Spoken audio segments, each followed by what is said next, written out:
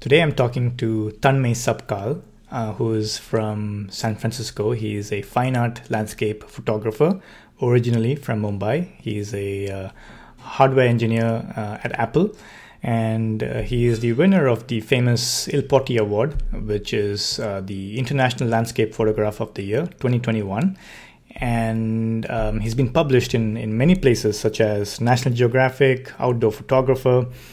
He's been on the cover page of Tamron USA's Summer 2021 magazine, and many other publications such as The Telegraph, The Daily Mail, Times of India. Too many to list here. In this episode, we talk about how he made his winning shot and also what his general process is, right from how he plans a shot, how he composes, what his envisioning process is, and all the way down to editing.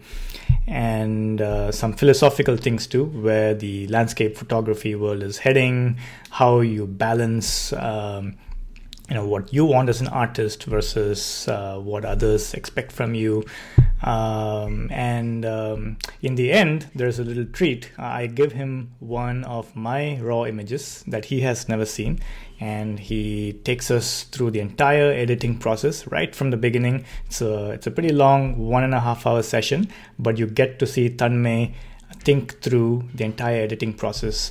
And it's I enjoyed talking to him. It's like I said, it's a pretty long session, but it's packed with value, and I hope you'll enjoy it.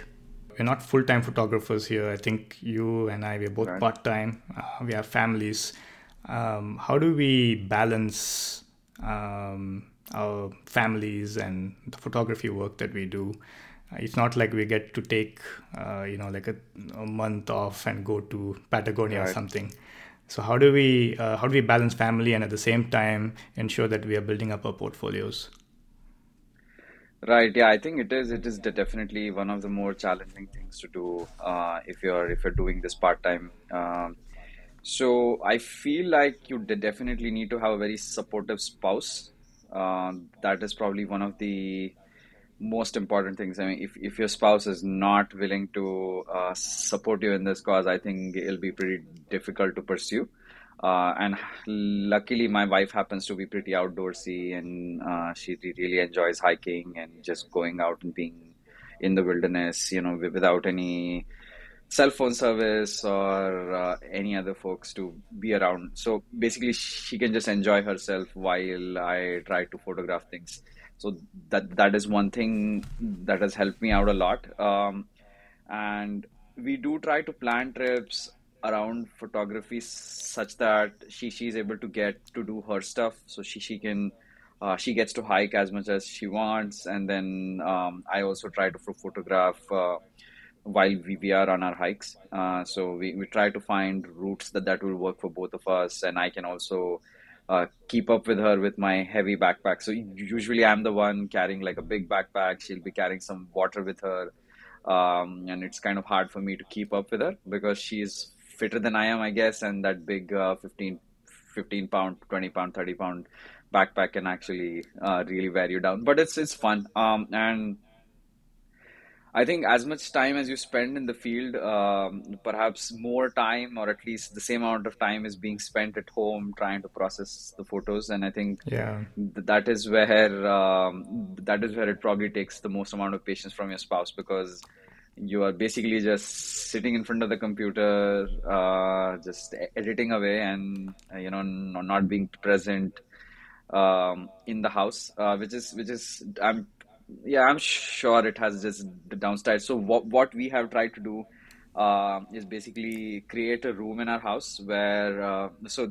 this is the room where I'm sitting in. So she usually uses the couch. She'll read or do her office work, or we also have a TV right in front of this, and my editing setup is on the side. So we basically spend time in the same room, but I'll be working on my editing, and then she'll be doing her own thing, and that's how we are trying to basically get around this issue, where we also have to spend time together, but I have to find time to process my photos and stuff. And I think processing does take up a lot of time. Just besides photographing things, also I feel a good amount of work is also done in the digital Lightroom. So we also have to spend quite some time there. And there is also obviously learning more techniques, coming up with inspiration and stuff. So that takes up a lot of time. So it is definitely a hobby that requires a lot of investment in terms of time. And you have to try to make sure that you're keeping your spouse, your family happy while trying to achieve your goals. It was definitely easier while we were working from home during COVID, but now that office has started again, it's definitely proving to be a little bit more challenging.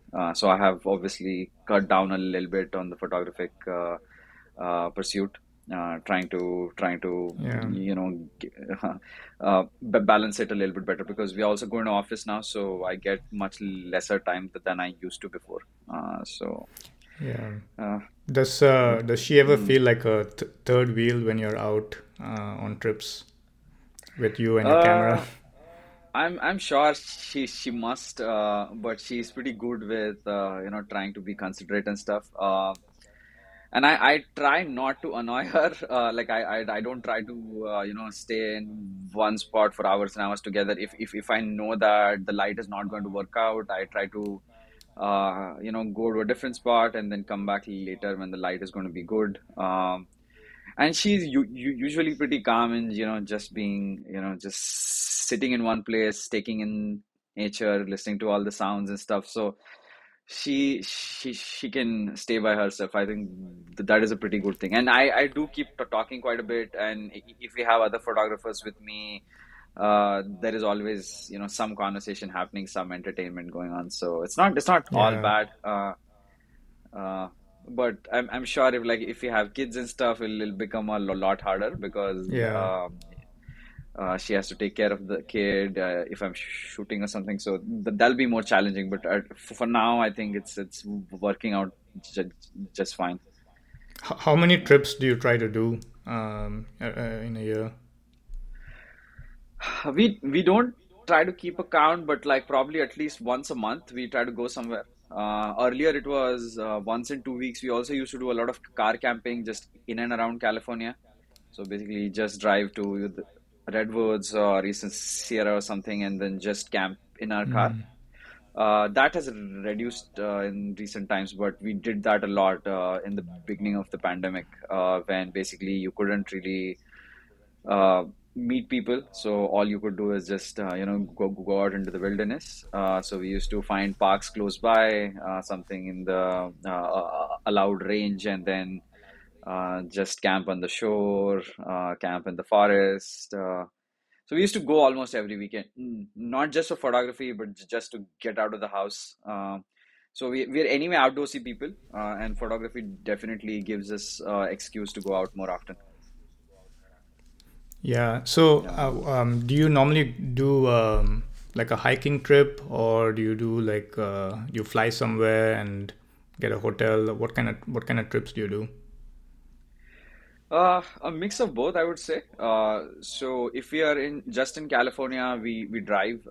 So both of us can drive for long distances and long time. So we try to drive everywhere around California, and then if weather permits, if it's not too cold or hostile, we just sleep in the car. No hotels. At least if it's just a weekend trip, we'll just try to stay in the car close to the photography locations so that you can be there at the right time and you don't have to drive for hours just to get to the location. Yeah. Um, and otherwise, I mean, I try to book hotels because we also have to get back to work after the weekend is over. So at least getting some decent amount of sleep is also necessary because I don't want to, burn out myself over the weekend and then go into the work week completely tired, sleep deprived, and then that also affects your work. So I try to balance it out, like probably one day car camping, one day hotel, so that you can get some good showers and some good sleep. Do you tend to make every vacation into like a photography thing, or do you kind of balance it off? I try to balance it. So basically, my wife is always thinking about where to go next. So she will have some ideas on where she wants to go. And what we try to do is she will make a list of everything she wants to try, and then I try to squeeze in my photography in and around it. So For example, we had gone to Japan, and she had a bunch of places on her mind which she wanted to see. But Japan is pretty, or at least the places that she wanted to see were pretty touristy, and they were open during regular office hours, so I could basically find time before those places open to go and shoot.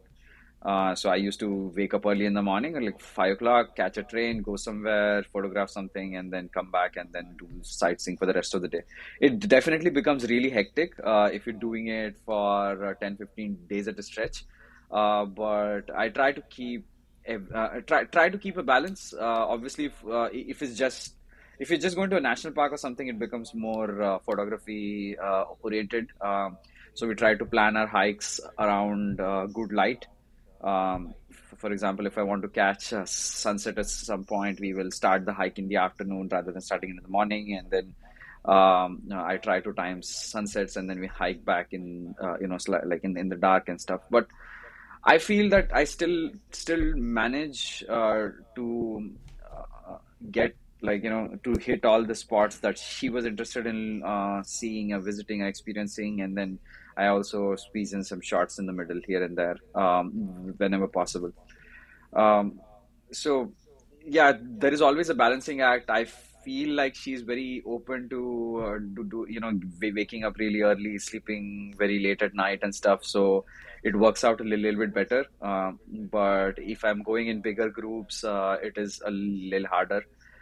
So as time is progressing, I'm choosing to go either with my photography colleagues or friends, or just by myself, because people don't like waking up at 4 o'clock in the morning every single day of that trip.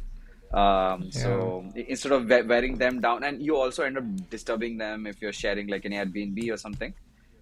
So I try to keep trips with friends and photography trips separate. But if it's just with my wife, I think we have a good rapport now that we can manage to do both. When it comes to like going out for sunrise, does your wife join you for those? Yeah, most of them, I would say 80% of them, because she also gets that FOMO afterwards. She also feels like, oh, she should have woken up, because if you end up getting good light, it is exciting for everybody. No matter if you're a Yeah. photographer or not, if you just see an epic sunrise, good light, is just fun to watch, and no matter whether you're photographing it or not. So I think she enjoys that part of it.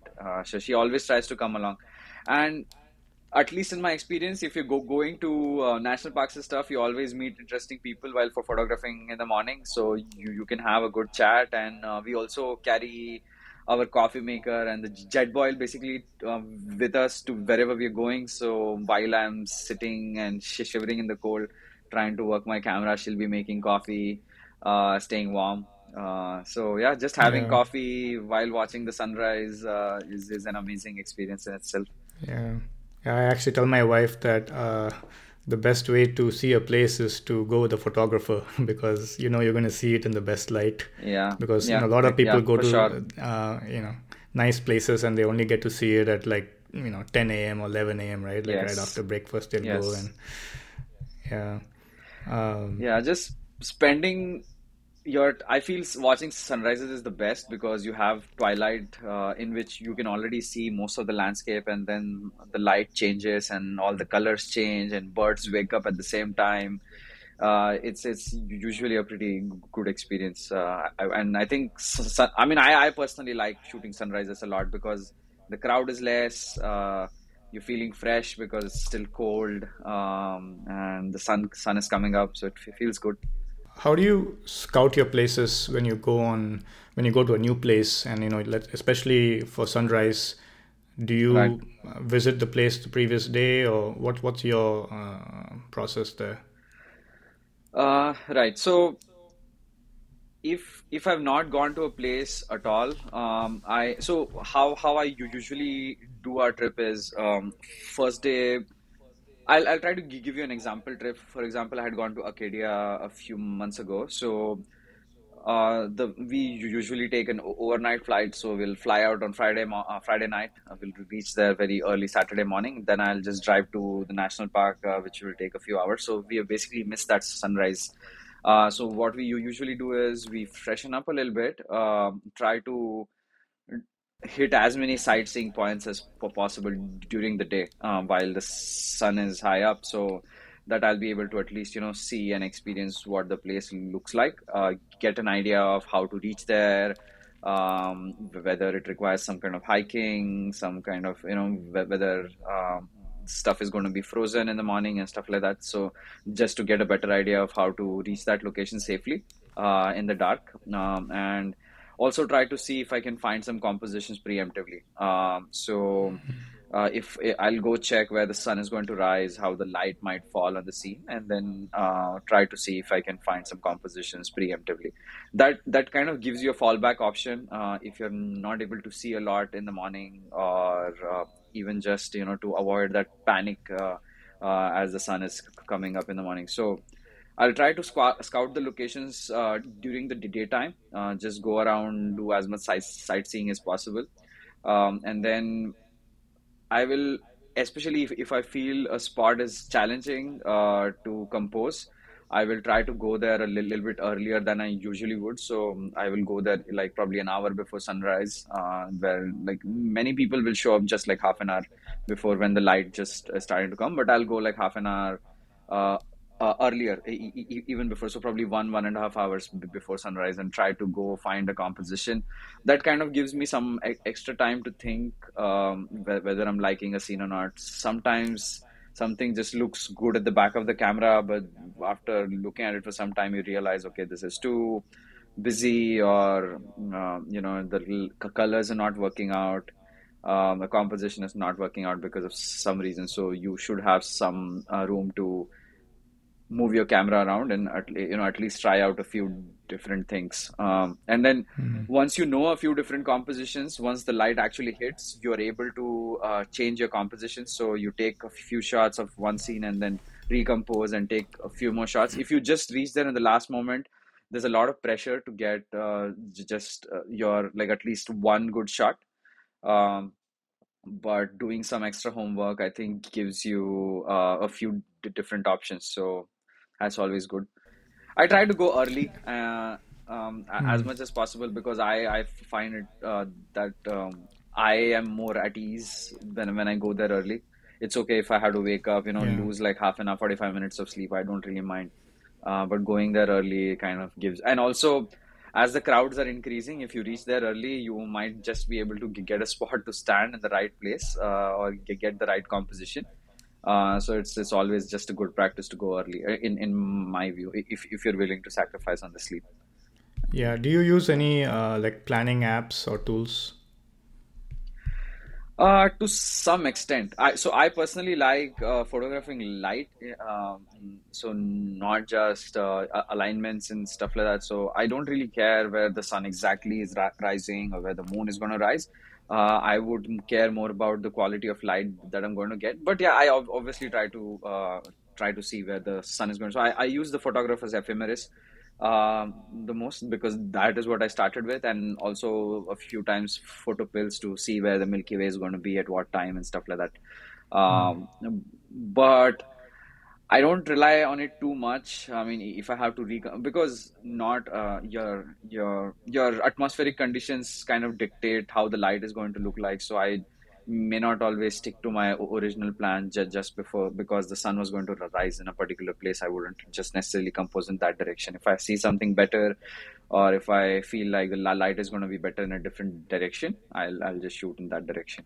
So some planning, for sure, but I don't let it dictate my shoots. You're also using Escape to Yes, check on yeah. the sky. Do you Uh, plan your trips around when the conditions are going to be good? yes, yeah, I try to.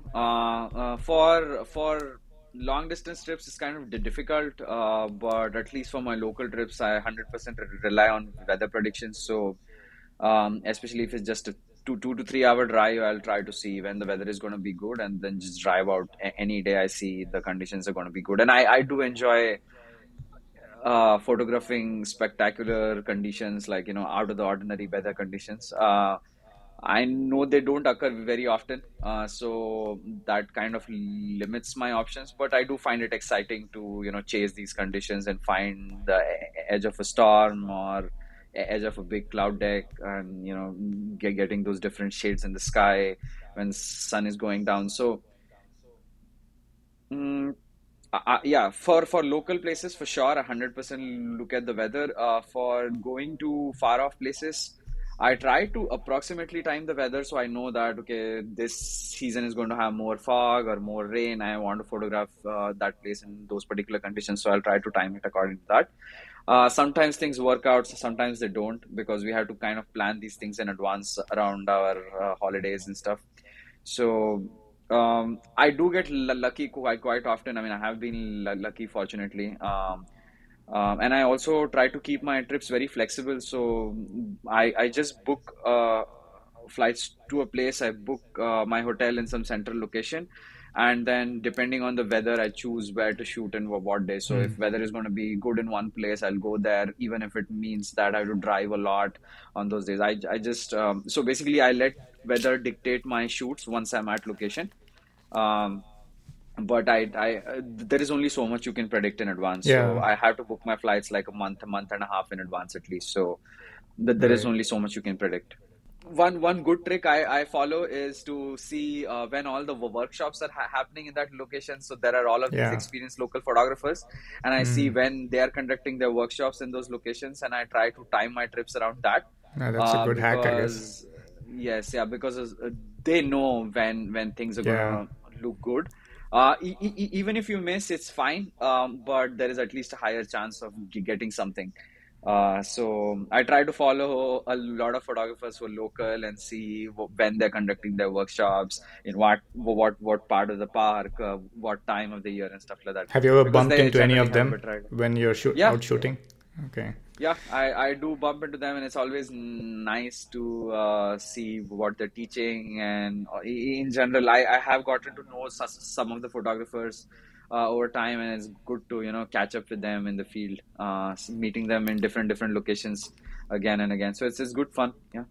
Are there any like go-to places, like depending on the season, Mm. which place comes to mind? Um, Right. do you have any like any of those places that when that season comes, you want to go to that area? Yeah, so I think for spring it's Bay Area. I love spring in Bay Area, just in and around Bay Area. There is just so many places. We have Big Sur, we have East Bay, we have SoCal. So there are flowers all around. So I think in spring I love being in California. In winter, I love going to Eastern Sierras because they kind of feel like our own version of Alps, and they're all somehow Eastern Sierra is not ever crowded, so it's Yeah. always good. And I can drive my Subaru into snow. So basically I get to explore the place a lot better in winter, just because the weather is more. I like cold more than heat, so I just enjoy going out in winter, and the place just looks beautiful with the dusting of snow in different places and Yeah. snow-capped mountains on the side. So I love going to Eastern Sierras in winter whenever I get a chance. How do you keep yourself, like, what safety precautions do you take when you go to these remote areas? Because, like, for example, in the Eastern Right. Sierras, in some areas there's no phone signal, so if you have a Right. puncture, you're going to be stuck, right?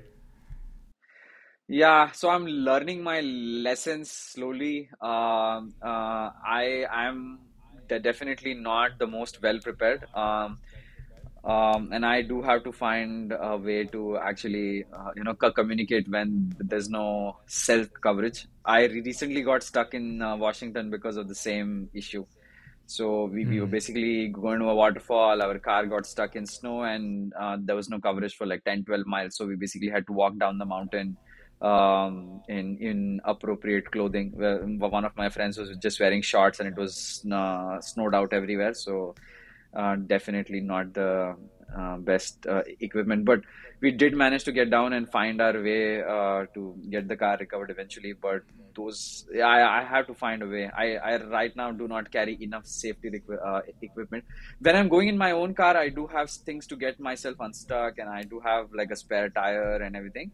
But if I do really get into trouble, I need to find a way to communicate. I've been looking at Garmin stuff, but I'm not totally convinced that it is enough. So might need to look at some other alternatives. Probably get like a satellite phone or something. Yeah. In worst case scenario. And my mom gets very worried when I go to these places, and she's like, she doesn't want me to go. How can I not Yeah, go as yeah, a I photographer? understand. You kind of have to go to these remote areas sometimes, right? So I Yeah. always wonder, like, what do other photographers do? Like, what about food supply and things like Oh, that? Like, right. if you have to spend a night in the car.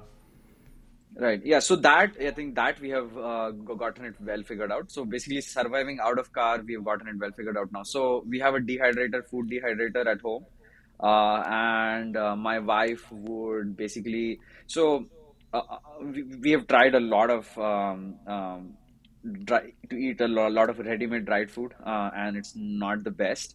But after getting the dehumidifier, we basically realized we can turn anything into dried food.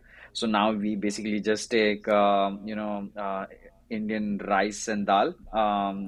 We just dehydrate it, take it, and it's very easy to convert it back into dal and just edible rice in your jet boil. Hmm. So that is what we do. We also carry oats with us, so ready-made oats and then the granola. That is pretty easy to make and eat, and it's also like sweet and warm, so keeps you full. So we try to take very simple stuff, especially if you're just car camping for a couple of days. Also keeps your stomach healthy. Yeah. Not eating a lot of food during those times will keep your stomach healthy, and we don't have to spend too much time outside of the car trying to make elaborate meals. We do have like a big stove and stuff, but we try not to cook on it too much, especially when outside because it's just hostile. If you're going in like super cold weather or something, you have to stand outside of the car and cook. We don't have a camper; it's just a SUV, so you have to stand outside and cook. Yeah. So yeah, we try to keep it as simple as possible. And when it's just the both of us, we can get away with just eating just basic rice and dal, or sometimes we take poha, or just basically Indian snacks, And Indian you just food. add hot water to it to Yeah, prepare it? yeah, Okay. yes. It's just add hot water, keep it for some time, and then it becomes edible again, and it is pretty good in taste as well. Just tastes like home food. Nice. So you Yeah. dehydrate your own food, or because I know you can also buy like Yeah, ready-made I stuff, right? dehydrated. Yeah, I dehydrate my own food because the just getting ready-made stuff consistently is hard. So sometimes the stores will carry them, sometimes they will not. We also do buy them when we can find them, and then we'll just stock them. Especially like upma, poha, all of those things are very easy to find in Indian stores. So we Yeah, will take a few packets of those, and it's also good to have some extra flavors, so some different flavors. So rice we make at home, and other stuff we just carry from outside. do you need to pack them in a special way, or does that matter at all? We just put them in Ziploc bags. So just Hmm. dehydrate it and put it in Ziploc bags. We put dal in one Ziploc, or rice in another Ziploc, and then just open it. It's in powdered form, so very easy to handle. Uh, I see. So you can't mix dal and rice and then dehydrate them all together. you probably could, but we don't try to do that. So yeah, you have to make them separately, at least in our current way. I think you might be able to make it into a khichdi or something, and then Hmm. basically just cook the rice as khichdi and then dehydrate it. I think that should be doable. Yeah, we could try that. It's basically like poha, right? Same concept as poha, and if poha works, then this should work too. Do you ever worry about like wild animals attacking you, especially in the morning when it's dark and you're in a new place, in like a national park setting or something? What do you? Uh, Not attacking us, to be honest. I mean, I'm not easily scared. So I have had many encounters with black bears, at least. Even while we are car camping, we have had black bears come check out our car. and some foxes sleeping under the car because the car was warm and stuff like that.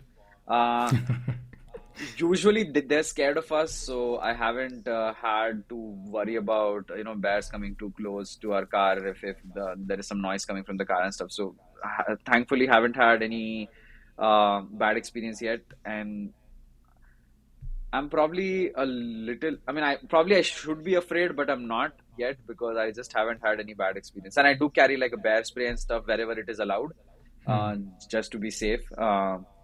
But yeah, so far we haven't had a very bad experience. We've encountered like grizzlies and brown bears and stuff, but they haven't really tried to do anything bad to us. So yeah, I've just I've realized they don't want anything to do with you usually unless you're carrying food on you, which I Yeah. try not to. So I haven't had any bad experience so far. I encountered a family of bears actually when I went to the Eastern Sierras last year. I was Oh about wow. to go. Yeah, I was about to go in the morning to the the Hot Creek site, Hmm. and there was this family of bears right next to my car, and Wow.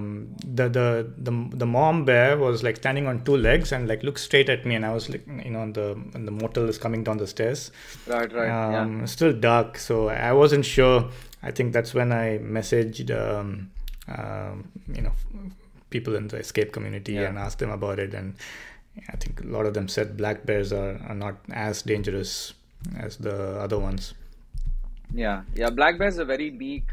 They usually just try to run and hide from you. That is what I've realized. But yeah, you shouldn't try to take chances, I guess. And especially if it's a mom with cubs, probably just a better idea to Yeah, keep your distance.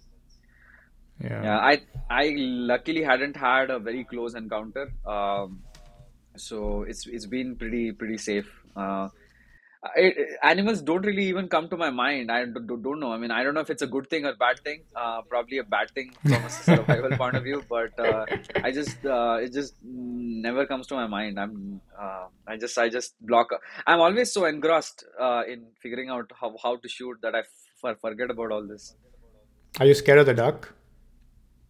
Dark? No, I wouldn't say so. Okay, No. so you don't have any problem like going out in the middle of nowhere and shooting the Milky Way all by yourself.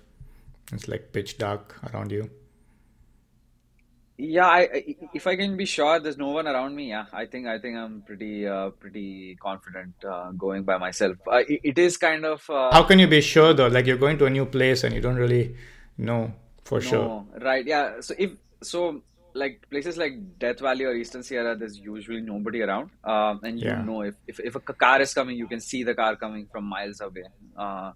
So and I to be honest, I prefer being in places with no people around at night because any sound that comes from close to you can spook you. So, but so far I've not been on the edge too much. I try not to spend too much time alone. My wife doesn't like the dark, so she tries to stay in the car. So I will also try to stay close to the car because she wants some sense of safety as well. Um, but so far no bad experiences, so I'm okay with going out by myself as well. I do try to go with people, but okay with going alone as well. I think just doing a lot of, so I have done some photography in India as well, just as a like when I was a college student, and we used to shoot only at night there because we didn't have time to shoot during the day. So I had just become so used to shooting at night that I don't feel anything shooting here at night. It's just second nature.